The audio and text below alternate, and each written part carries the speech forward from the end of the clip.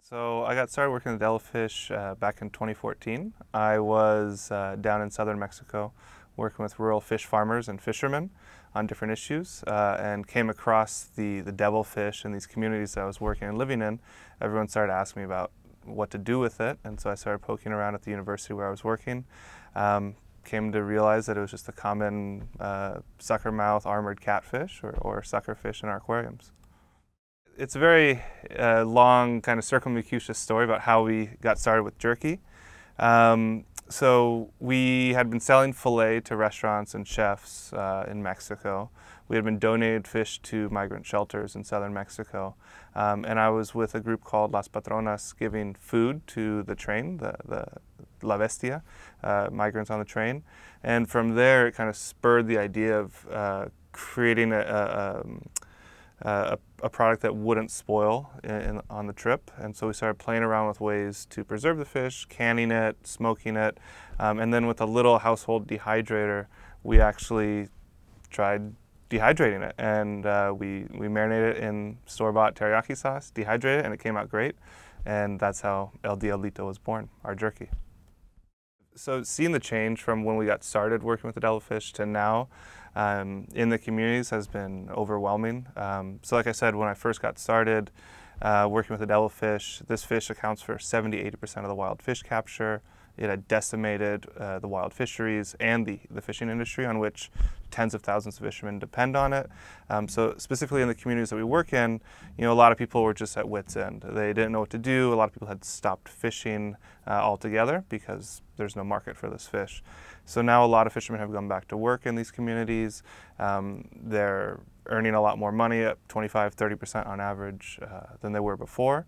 And then there's this sense of pride because there's this community ownership of these projects where they don't have to travel. They have these process facilities in their community, and they're there working and turning this curse into an economic driver. Yeah, so there's been a lot of hurdles, as there is in starting any business, but I think especially starting a company in rural Mexico with a perishable good, trying to export it, it's opened up a lot of issues. So obviously there's been a lot of issues with cold chain logistics. We've done a good job of training our fishermen and the folks that process the fish on how to maintain the product cold throughout the whole cold chain and figuring out who we can work with to send the fish up to Mexico City and then into the U.S. Obviously the cultural acceptance of the product has been difficult, especially in Mexico where it's so hated. So it's required a lot of community participation, a lot of outreach efforts, a lot of taste tests, blind taste tests, even to trick people into eating it and liking it first. And so we've done a lot of that to overcome that stigma that exists. And then most recently, we've come up against a fairly recent American regulation that essentially bans the import of all catfish from Mexico and 10 other countries. And so that has been a serious wrench in our plans over the last 5–6 months. And we've been working on ways around that and even exploring other sourcing options. So even within the U.S. where the devilfish or armadillo, the river armadillo as they call it in Texas, is also very invasive. We have a lot of different things in the works right now. I think a lot of our energy and effort has been focused on how to overcome this trade barrier, this trade hurdle.